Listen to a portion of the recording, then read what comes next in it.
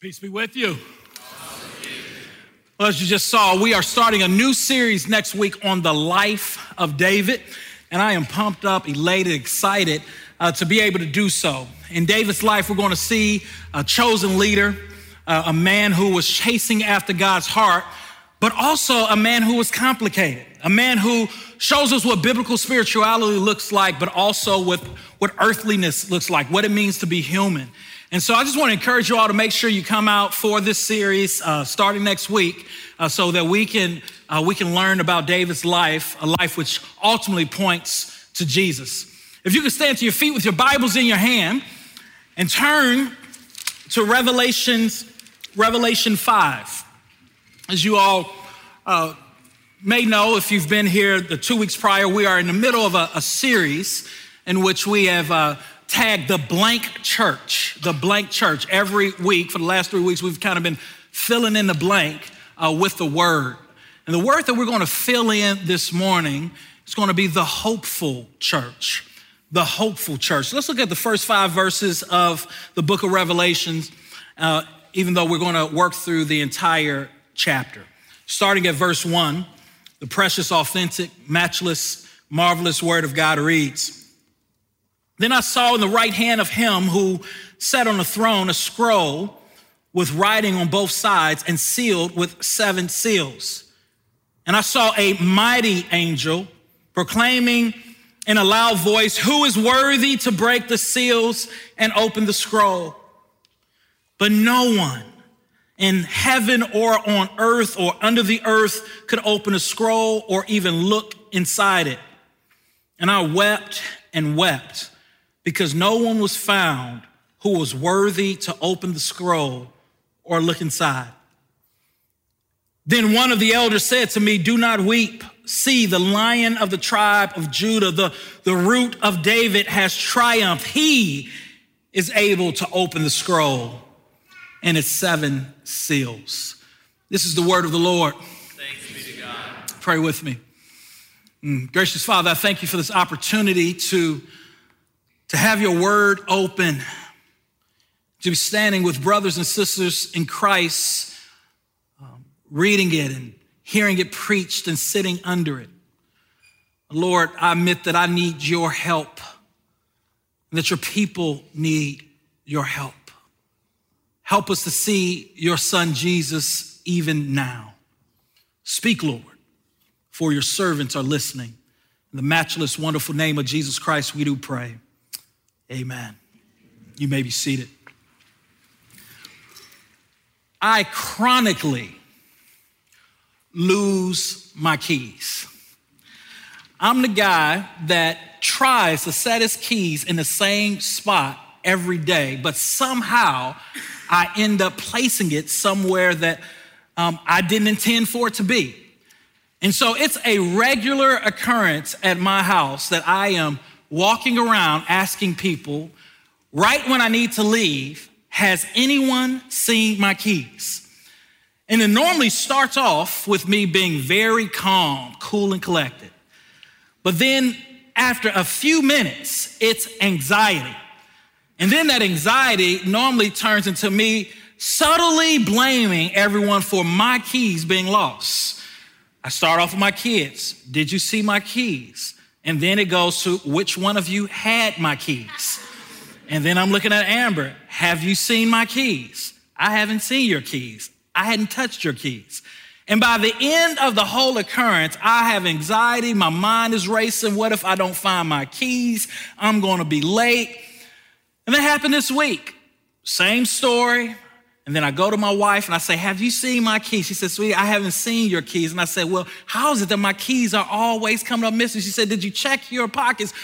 Of course I checked there's my keys. Thanks, sweetie, I'll see you later. The keys, the entire time, were right there in my back pocket. And preferably speaking, I think that this is what the church often goes through. What Christians often go through. We find ourselves anxious. We find ourselves nervous. We find ourselves kind of sweating things when the whole time the key is in our pocket.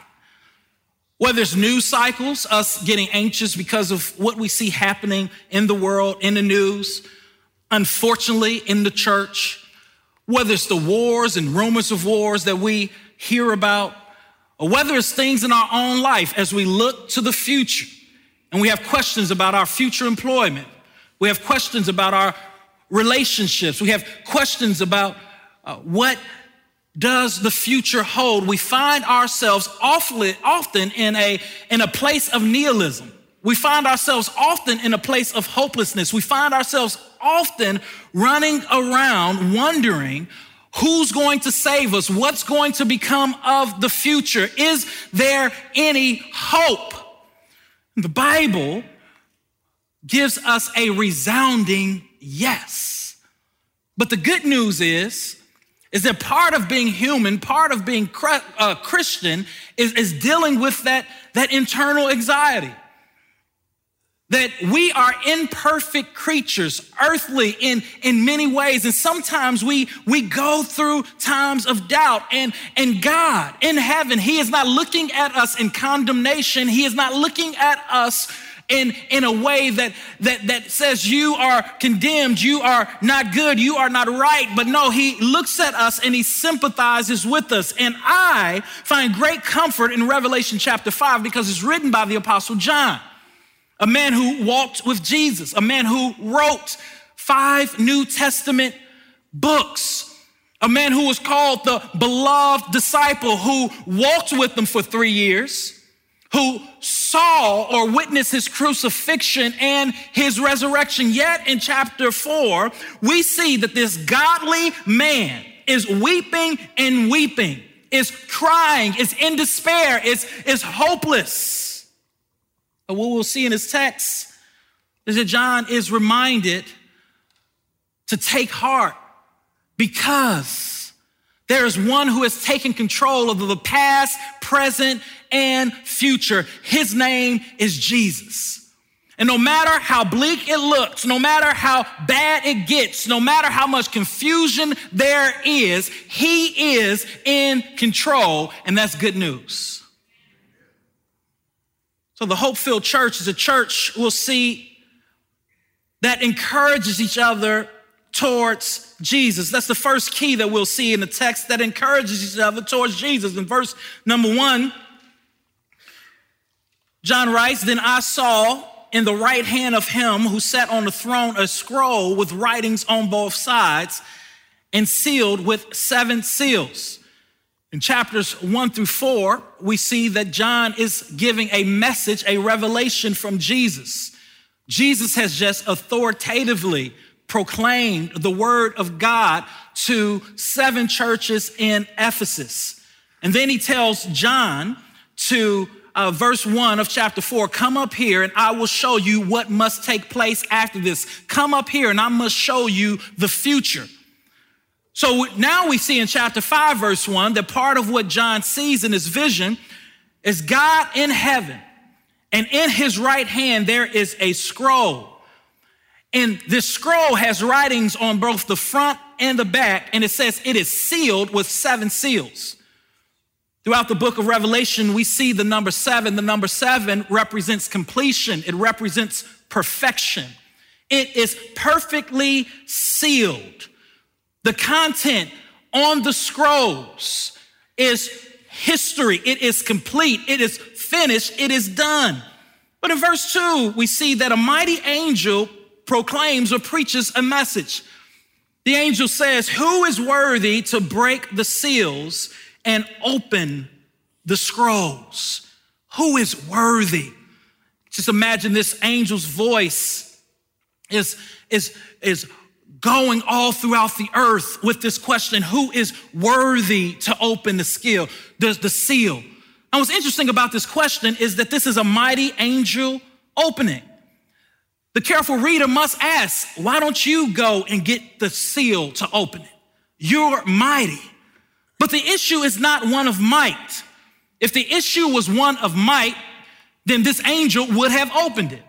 If the issue is one of might, then David and his mighty men would have opened it. But it's not an issue of might. And it's not an issue of faithfulness. If the issue of these scrolls being open was an issue of faithfulness, perhaps Abraham would have spoke up. Perhaps Moses would have spoke up. Two faithful men, but it's not an issue of faithfulness. If the issue was an issue of courage, perhaps Esther would have stood up. Perhaps Deborah would have stood up and said, I can open the seal because we are two courageous sisters, but the sisters remain silent too because the issue is not an issue of courage. If the issue is an issue of wisdom, perhaps Solomon would stand up because Solomon is thought to be the wisest man to ever live, but Solomon remains silent. Why? Because the issue is not an issue of might. It's not an issue of faithfulness. It's not an issue of courage. It's not an issue of wisdom. The issue is an issue of worthiness. And so the whole earth is silent because the whole earth knows that no one is worthy to be in control of history's past, present, and future. No one is worthy to take center stage. There is only one who is worthy, and his name is Jesus. And that's what we see in the text. In verse 3, all of the earth is silent. In verse 4, we see John weeping and weeping, the apostle, weeping and weeping, the one who saw Jesus heal people, weeping and weeping, the one who saw Jesus defeat death, weeping and weeping, the one who saw Jesus ascend unto heaven is weeping and weeping. He is in a hopeless state. Have you ever been in a hopeless state like John? Have you ever known the truth and still find yourself frustrated and filled with anxiety? Have you ever found yourself so down in the dumps, looking at the news, looking at what's going on, looking at the state of your own heart and life that all you could do was cry? That's what John is. And what relieves John of his anxiety is an elder. The Bible says in verse 5, then one of the elders said to me, do not weep. See, the Lion of the tribe of Judah, the Root of David, has triumphed. He is able to open the scroll and its 7 seals. An elder comes up to John, the apostle. That encourages me. The apostle John has lost sight. He has lost his keys. And an elder comes up to him and says, John, have you checked your pocket? John, have you looked around? John, look, behold, there is a Lion of Judah. There is one who is the Root of David. What is this elder doing? He's pointing him to the promised Messiah.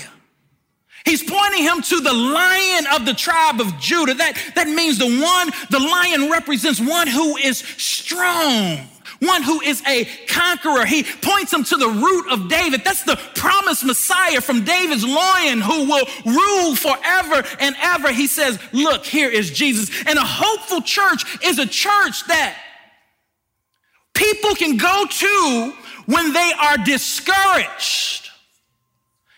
And number one, not be told how they should feel. Not be looked down upon because they are mourning. But the hopeful church is a church that understands our sinfulness and our humanness and our discouragement and our brokenness. And rather than condemn, we point. And we don't point to trite meditation. We don't point to humanism. We don't point to things like pull yourself up by your own bootstrap or look harder inside and you'll find the answer. No, we point to one whose name is Jesus. But why is John so discouraged? John is so discouraged because he knows that if no one can open this scroll, then history is not in anyone's control. In verses chapter 6 through 16, we see what happens when the scrolls is open. If the scroll is not open, the martyrs who cry out, Lord, how long, will never have an answer. If the scroll is not open, we see that Jesus will never be worshiped by a multi-ethnic, multicultural church. If the scroll is not open, we see that Satan And his armies will never be defeated. If the scroll is not open, we see that Jesus will never be worshiped as the Redeemer. If the scroll is not open, hope is lost. But praise God that the scroll is going to be opened by the only one who is worthy. In the midst of your discouragement, in the midst of your despair, in the midst of your nihilism, are you, number one, looking to Jesus, or are you looking for an answer in someone else or something else? And number two, and as you live your life, are you aware and sensitive to others people's despair? And when you become aware and sensitive to their despair, do you point them to Jesus? Second, the hopeful church embraces the upside down king. The hopeful church embraces the upside down king. Now notice the contrast between verse 6 and 7. In verse 6, the elder points John to the Lion of the tribe of Judah and the Root of David, the one who has triumphed. But in verse 6, he says, then I saw a lamb looking as if it had been slain, standing at the center of the throne, enriched by the 4 living creatures and the elders. The lamb had 7 horns and 7 eyes, which are the 7 spirits of God sent out into all the earth. John sees a lamb looking as if slain. This is an interesting paradox. In one verse, he is a lion. He is the conquering one. In the next verse, he looks as if he had been slain, a lamb. You know, there's a fight coming up next Saturday between Floyd Mayweather and Conor McGregor. And now I'm a boxing purist. I grew up watching boxing. I took some boxing lessons. Me and my dad, we often sparred. I grew up watching Sugar Ray Leonard, Marvelous, Marvin Hagler. Y'all don't know them people. I know y'all not up on that, all right? I grew up watching boxing. And so when a good fight, I'm normally excited and trying to figure out which friend is going to pay the money to host the fight because I'm not going to spend money on it. So when I heard about this fight, a part of me wanted to be excited. You have Floyd, the Money Mayweather, who is an accomplished fighter, 50-0. Good fighter, one of the best boxers of our time. Then you have an MMA fighter who is equally accomplished in his own fighting sport. And so part of me wanted to watch the fight. But I said, I'm not going to pay for it. I'll wait till somebody else post on Facebook or Twitter that they're watching it, and I'm going to try to send them a message, say, hey, can I come watch it with you? But then I saw how much trash they were talking. And I began to get tempted that I might have to pay for this fight. I mean, there's so much trash talking between the two that even though I think it's going to be a landslide and Mayweather's going to kill the dude, I'm like, I might have to see this for myself. But here's the thing. I can't imagine Floyd Mayweather being introduced in a way that Jesus was introduced in this passage and showing up like Jesus. I mean, could you imagine the announcer saying, in this corner, we have Floyd the Money Mayweather, undefeated, undisputed, champion of the world. Could you imagine Mayweather taking off his robe? And as he takes off his robe, he already has a black eye. His face is twisted. His body is bruised. And he steps to the front as a champion. Before the fight even starts, could you imagine that? No, we can't imagine that. When a fighter is introduced, they're all greased up, looking good, all cut up and ready to fight.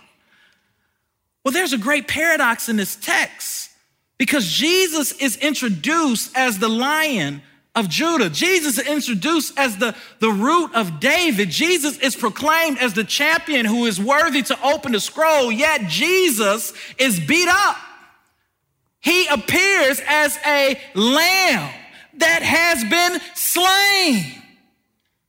And this is the paradox of Christianity, that our Savior is both strong and weak. In the Old Testament, the lamb was the choice animal for the sacrificial system. In fact, the most popular sacrifice was called the Passover of the Lamb. In Leviticus, we read about how important the lamb is, that it is the blood of the lamb that is used to ransom sinners. In God's economy, where there is sin, blood has to be shed, and the lamb was the blood that was chosen in the Levitical system to be shed in order for sins to be forgiven. When the text shows Jesus as a lamb, it reminds us that every lamb that was ever sacrificed, that every word that was ever spoken in the Old Testament, that it pointed to this Jewish Messiah who would die and whose blood will be shed so that we, guilty sinners, would be set free. Jesus died our death so that we could have eternal life, a relationship with him. And the text says that then, John says, I saw a lamb looking as if he had been slain, standing. How is he both slain and standing? Jesus is majestic. He's royal. He's reigning. He's all powerful. But Jesus is also a lamb. He's earthly. He's broken. He gets dirty. And a hopeful church is a church that is learning to relate to him as both, as the one who is majestic and the one who is earthly. As the one who sits high and looks low and who is reigning on the right-hand side of God, but as also the one who came to earth, who put on human clothes, who sympathizes with us in our weakness. This paradox of one who has all power and who is in control, yet who came and who allowed himself to be slaughtered so that we would have a relationship with God. So in the midst of our hurt, in the midst of our confusion, in the midst of failed dreams, in the midst of fantasies that never came true, we have a Savior who can relate and who is broken and who was broken because he loves you. Who was broken because you're precious to him. Who is broken and who pursues you. Who is broken and who would never give up on you. Who was broken and yet he reigns. Verse 7 says, and he went and took the scroll from the right hand of him who sat on the throne. Jesus is the only one who is worthy. And why is he worthy? Verse 9, you are worthy to take the scroll, to open its seals, because you were slain, and with your blood you purchased for God persons from every tribe and language and people and nation. Why is Jesus worthy? Jesus is worthy because his blood was shed and poured out for people from all over the earth. Samson was strong, but Samson did not die in your place. Abraham and Moses was faithful, but Abraham and Moses did not die in your place. David was a worshiper, but David did not die in your place. Peter and Paul, they contributed a lot to the church, but neither died in your place. Buddha, Muhammad, Confucius, whoever you put in a blank, they did not die in your place. There is only one who died in your place, and his name is Jesus. The Alpha and the Omega, the beginning and the end, the first and the last. And he did it because he loved you, not because you have it all together. Not because you're good looking or you're accomplished, not because you're smart and you're intelligent, not because you come to church, not because you know how to sing, not because you can do good works. No. Your good works do not please God. The only thing that pleases and appeases God is the precious blood of a perfect lamb, and that lamb's name is Jesus. And that's where our hope is in the midst of turmoil. That's where our hope is when things don't seem to be going our way. That's where our hope is when the world seems to be turning upside down. We look to this upside down Savior. Lastly, we see that a hope-filled church exalts Jesus as a diverse but unified body. What a beautiful text we have before us. Verse 8, and when he had taken it, the 4 living creatures and the 24 elders fell down before the Lamb.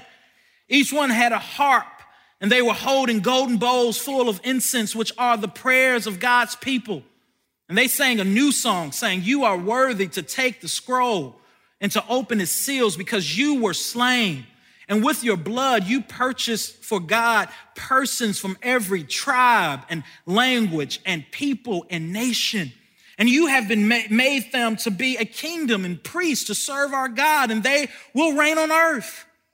Then I looked and heard the voice of many angels, numbering thousands upon thousands and 10,000s times 10,000. And they encircled the throne and the living creatures and the elders. And in a loud voice, they were saying, worthy is the Lamb who is slain to receive power and wealth and wisdom and strength and honor and glory and praise.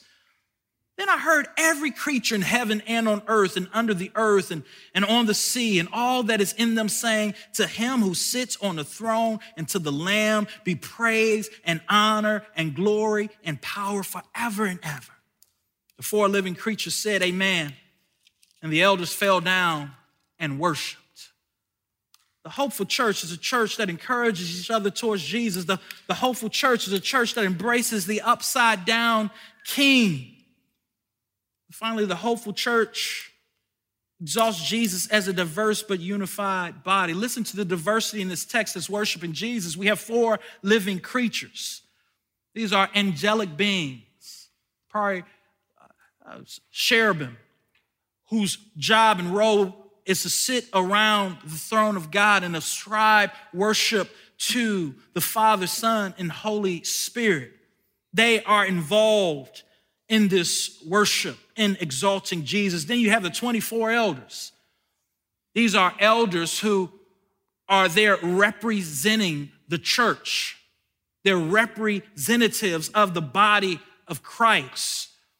Then we have a people from every nation, tribe, and tongue. They are all singing this new song, joining in with the heavenly chorus because they have been redeemed. They are grateful for what God has done for them in Christ Jesus. And then we have creatures from everywhere, on land and on the sea and in the sea, singing the praise of Jesus where they once were silent. When the mighty angel asked the question, who is worthy? Everyone was silent. But when the Lamb of God, the Lion of the tribe of Judah, the Root of David shows up, now no one can be silent. Everybody worships. And how do they worship? They worship by singing. They sing a new song, a song that is Christ-centered, a song that praises God that he has redeemed people from every tribe, language, and nation, a song that affirms that those who are redeemed are servants and that they will reign the earth. They begin to sing, but not only do they sing with loud voices the worthiness of Jesus and ascribe to him wisdom, strength, and power and praise, but we see that they gather together and they pray. In this text, we see the elders and these angels with golden bowls. And the Bible says that these golden bowls represents the prayer of the saints. And they're pouring out these bowls, these prayers to this triune God. And the text says that it's coming up to the nostrils of God as incense, as a sweet aroma, which reminds us that when we gather together to sing and when we gather together as a church to pray, that our prayers come to the Lord as a sweet aroma and incense. But not only are they singing, not only are they praying, but they're participating in face-down worship. The Bible says that the elders and the angels, they are on their face praising God for Jesus. because of the work that he has done. This angelic, yet earthly scene shows us that Jesus is at the center of history, that Jesus deserves to be worshiped, that Jesus deserves to be sung loudly to, that Jesus deserves our adoration and affection because Jesus has redeemed the people from every nation, tribe, and tongue, and Jesus is in control of the past, present, and future. Jesus is the center of the world and should be the center of the church and the center of all history. So when I read this in light of white supremacy, when I read this in light of injustice, when I read this in light of the things that are going on in our society, poverty, when I read this in light of wars and rumors of wars globally, when I read this in light of my own insecurities, when I read this in light of my own past and brokenness, when I read this in light of my brothers and sisters' insecurities and stuff that they carry, I can have hope and you can have hope too because Jesus reigns supreme and he has called together the church to move forward this picture in Revelation. The church should be a place of hope because the church is a place where the church, the people of God, gather Sunday after Sunday to take the attention off of ourselves and to put it on a Messiah who claims everyone as beautiful and important, as a Messiah who affirms the image of God in every nation, tribe, and tongue, as a Messiah who is coming back again to make everything sad become untrue. So here's what I'm saying. What I'm saying, Sojourn Community Church, is that as we gather as the church, as the people of God, when we come together, whether in community group or on a Sunday morning, we don't come together as people who are hopeless. And if we find ourselves hopeless, we should come together expecting to be encouraged because we are the church. And where the world is fumbling over issues, we can speak clearly to them and affirm the image of God. We can speak clearly to them and say, we have our own issues, but God has called us to be one new man. We can worship in heartfelt worship to Jesus, knowing that Jesus has redeemed a people from every nation, tribe, and tongue. About a year and a half ago, I came to Sojourn. And at that point, when we talk about diversity, our percentage was extremely low.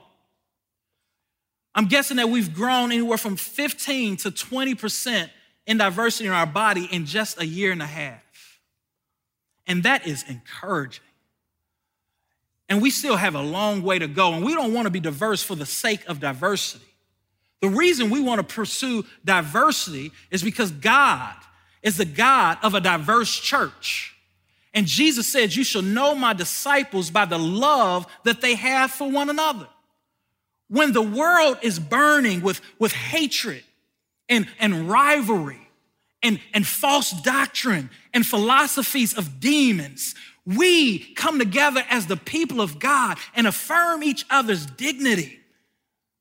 And more than that, we affirm that we serve a Jewish Messiah who died for all people. We don't serve a white Jesus. We don't serve a black Jesus. We serve a Jesus that was Jewish and a Jesus that transcends and calls and whose blood dies for Native Americans, whose blood died for Asians, whose blood died for Africans, whose blood died for blacks and whites. And we come together and say, this Savior, he loves and he reigns and he has a plan. And all of history's past, present, and future points to him. And he's not worried about a thing. And he's the one who is slain and yet standing. He is the undefeated, undisputed champion of the world. And people look in at the church and say, how is it that they get along? They've got questions, but when they upset each other, they're quick to repent and come to the table as a learner. How is it that even though they're so different, they've got so much in common. Let me tell you what we've got in common. Number one, we're all sinners. We were born into sin and shaped by our iniquity. Number two, the penalty of sin is death. We are all on our way to hell, and we deserve God's wrath because we are sinners. Number three, God sent his son Jesus, and Jesus wrecked our lives. He turned it right side up. And he did this by grace and grace alone. Number four, that Jesus walks with us every day in the midst of our messiness, in the midst of our brokenness, in the midst of our confusion. He is not some God that is afar off in majesty watching me struggle, but he is walking with me, sanctifying me by his grace, making me to look more like him. Number four, I believe that he is coming back again. And when he comes back again, there won't be a white church and a black church, an Asian church and an African church, a Jamaican church and a Native American church. There's going to be one church that's all singing forth his praise, saying you and you alone deserve glory. You and you alone deserve honor. We are the church, no boundaries, no nationalities, a people redeemed by his blood. What would that look like for us as a church? What would that look like for us as a church to be sensitive to those who are hurting around us? Not to condemn or try to figure out, but to gently listen and learn and point them to Jesus. What would it be like for us as a church to worship an upside down Savior, one who is strong and weak, and to allow him to transform us to be an upside down people who are both confident and humble? What would it look like for us as a church to value what God is doing in our midst and to see that we have a unique opportunity, as every church in this city and across the world has a unique opportunity to affirm the dignity of every single human being and to see that God has redeemed a people from every nation, tribe, and tongue, and to joyfully come in every Sunday with an expectation that our worship, our adoration of Jesus will speak to a dying world about a living Savior, and we can point to him. What would that look like for us? An urban city, in a multi-ethnic context, to say, Aldi, you're not going to one-up us. My wife likes to shop at Aldi. She always talks about how diverse it is. She's so excited coming home with her bags and her groceries, like, hey, there's so much diversity at Aldi. I don't want Aldi to show us up. We've got something more in common than vegetables and fruit. We've got Jesus in common. But in order to become that church, we have to humble ourselves, become learners, entering into the pain of others, holding on to Jesus, and walking towards him hand in hand as one body and one new man. And every Sunday we gather together to remind ourselves of Jesus. We take bread as Jesus took bread. On the night that he was betrayed, he says, this is my body broken for you. And he took a cup and he says, this cup is a new covenant of my blood shed for you. As often as you eat this bread and drink this cup, Christian, you proclaim the Lord's death until he returns. Our Jewish Middle Eastern Savior took a piece of bread and he reminded his disciples that he is the bread of life. And in essence, in his blood, he reminded them of the new covenant that they have through his blood. And every week we gather together around this meal to remind ourselves of what Christ has done for us on the cross. And as we take this meal, we look around and we acknowledge our differences. But more than that, we acknowledge the unity that we have in Jesus.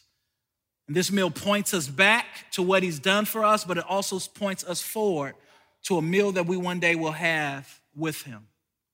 If you're not a Christian, we're going to ask you not to partake in this meal, as this meal is only for those who are in Christ.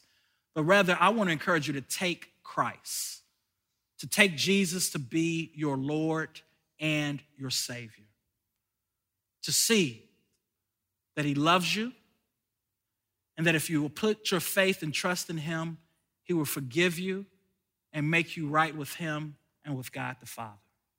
Here at Sojourn, we take a piece of bread, dip it in wine or juice. The wine is marked by twine, whatever your conscience permits. Let's eat.